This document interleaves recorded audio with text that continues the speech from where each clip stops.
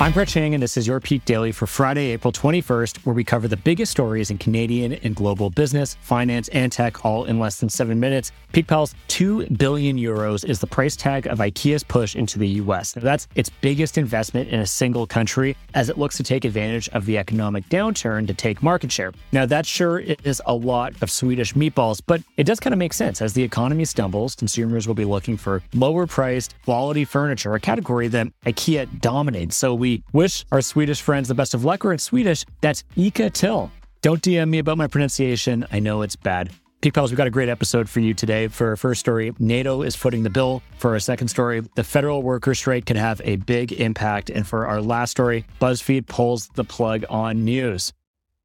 For our first story, every friend group has that one buddy that's happy to have all the fun, but let someone else foot the bill. In NATO, that's actually Canada. And here's what the bill is for. So Justin Trudeau reportedly told NATO officials that Canada would never meet the alliance's target for member nations to spend at least 2% of their annual GDP on defense. At least this is per a leaked Pentagon document obtained by the Washington Post. Now, since NATO established the pledge in 2006, Canada has never reached that target and currently only spends about 1.29% of its GDP on defense. To be fair, Canada's not alone. Just 7 of NATO's 30 members in 2022 hit that target, with names like France, Germany, and Norway all falling short.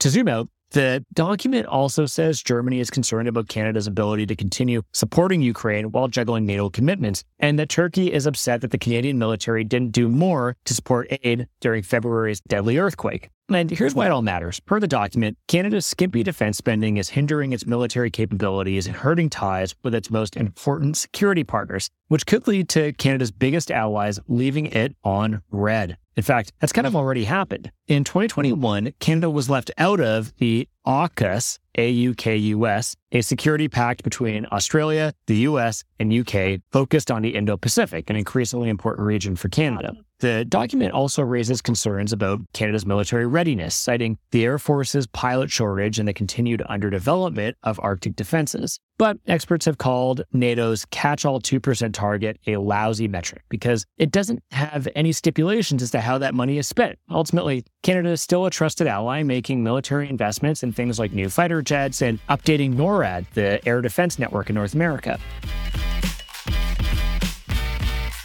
For our second story, as Public Service Alliance of Canada, aka PSAC, workers hit the picket line, their fight for higher wages could disrupt a lot more than just your spring travel plans. Here are some of the other consequences. So the federal workers' strike could result in up to $200 million in lost economic output per day, according to a report by Scotiabank economist Derek Cole. If the strike goes on for a month, Holt believes the country's nominal GDP could drop by up to 1%. And the strike impacts the economy in many ways that are immediately obvious too. Like small businesses could see day-to-day operations impacted due to delays in employment insurance processing, passport approvals, and tax filings. Grain exports could be delayed due to striking grain inspectors, and farms could face labor shortages with no one around to process temporary workers. Holt also warns that the private sector could be pressured into matching any wage gains in the public sector workers would through negotiations, potentially worsening inflation. Yes, but PSAC's goal is not to cripple the economy. Workers are striking only as a last resort, looking to beat back wage stagnation and catch up to the increased cost of living. Here's why it matters. A raft of institutions, from RBC to Deloitte, already predict a mild recession will hit Canada in the coming months. An additional dip in GDP from a prolonged strike could worsen what's already coming.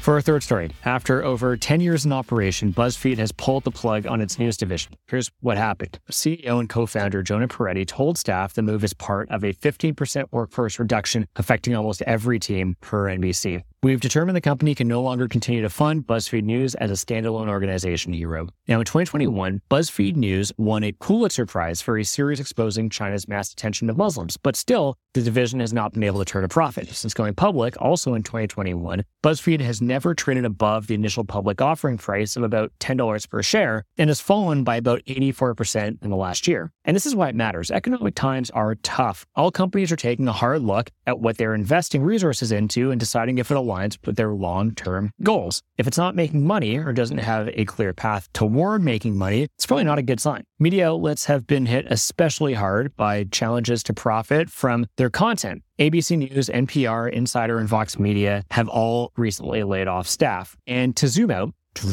the rise of generative AI has complicated things even further. Insider and Buzzfeed have been experimenting with ChatGPT to help write articles, including some questionable SEO-driven travel content and quizzes, but they deny that any jobs will be replaced by AI. Peak Pals, thanks for making us the most listened to business news podcast in Canada. If you've got a second, why not follow this podcast on your app of choice and leave us a review? And if you want more Peak, make sure to subscribe to our daily newsletter at readthepeak.com. Thanks, Peak Pals, and have a great day.